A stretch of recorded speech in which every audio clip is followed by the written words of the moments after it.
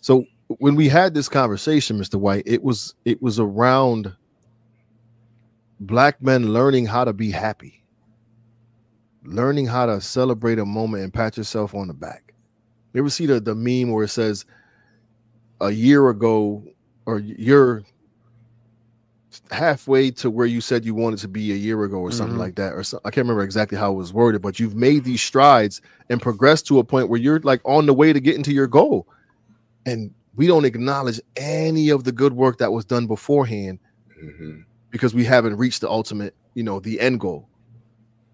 But we also move the end goal Continually, yeah. You know what I'm saying? Like you hit this one thing, then you like, I got to get something. At least I do. All right, so let me say this. So first, with your response with not getting happy, right? The thing about a trauma response is not bad, right? I think a lot of times people hear this trauma and it's automatically like a negative connotation to it, right?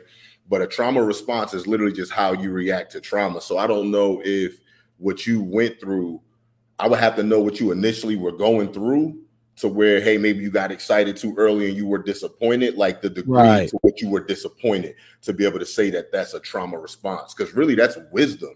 Hey, there's nothing to really celebrate because you've been promised things before, but we know a mouth or me promising you something means nothing if it's not in writing. So to not celebrate that doesn't necessarily mean that came from a traumatic experience, right? Or that's how you respond to things that could possibly make you happy, or that other people would feel like, hey, other people would celebrate it. That sounds like that's just wisdom. Like that's just a wise way to look at things.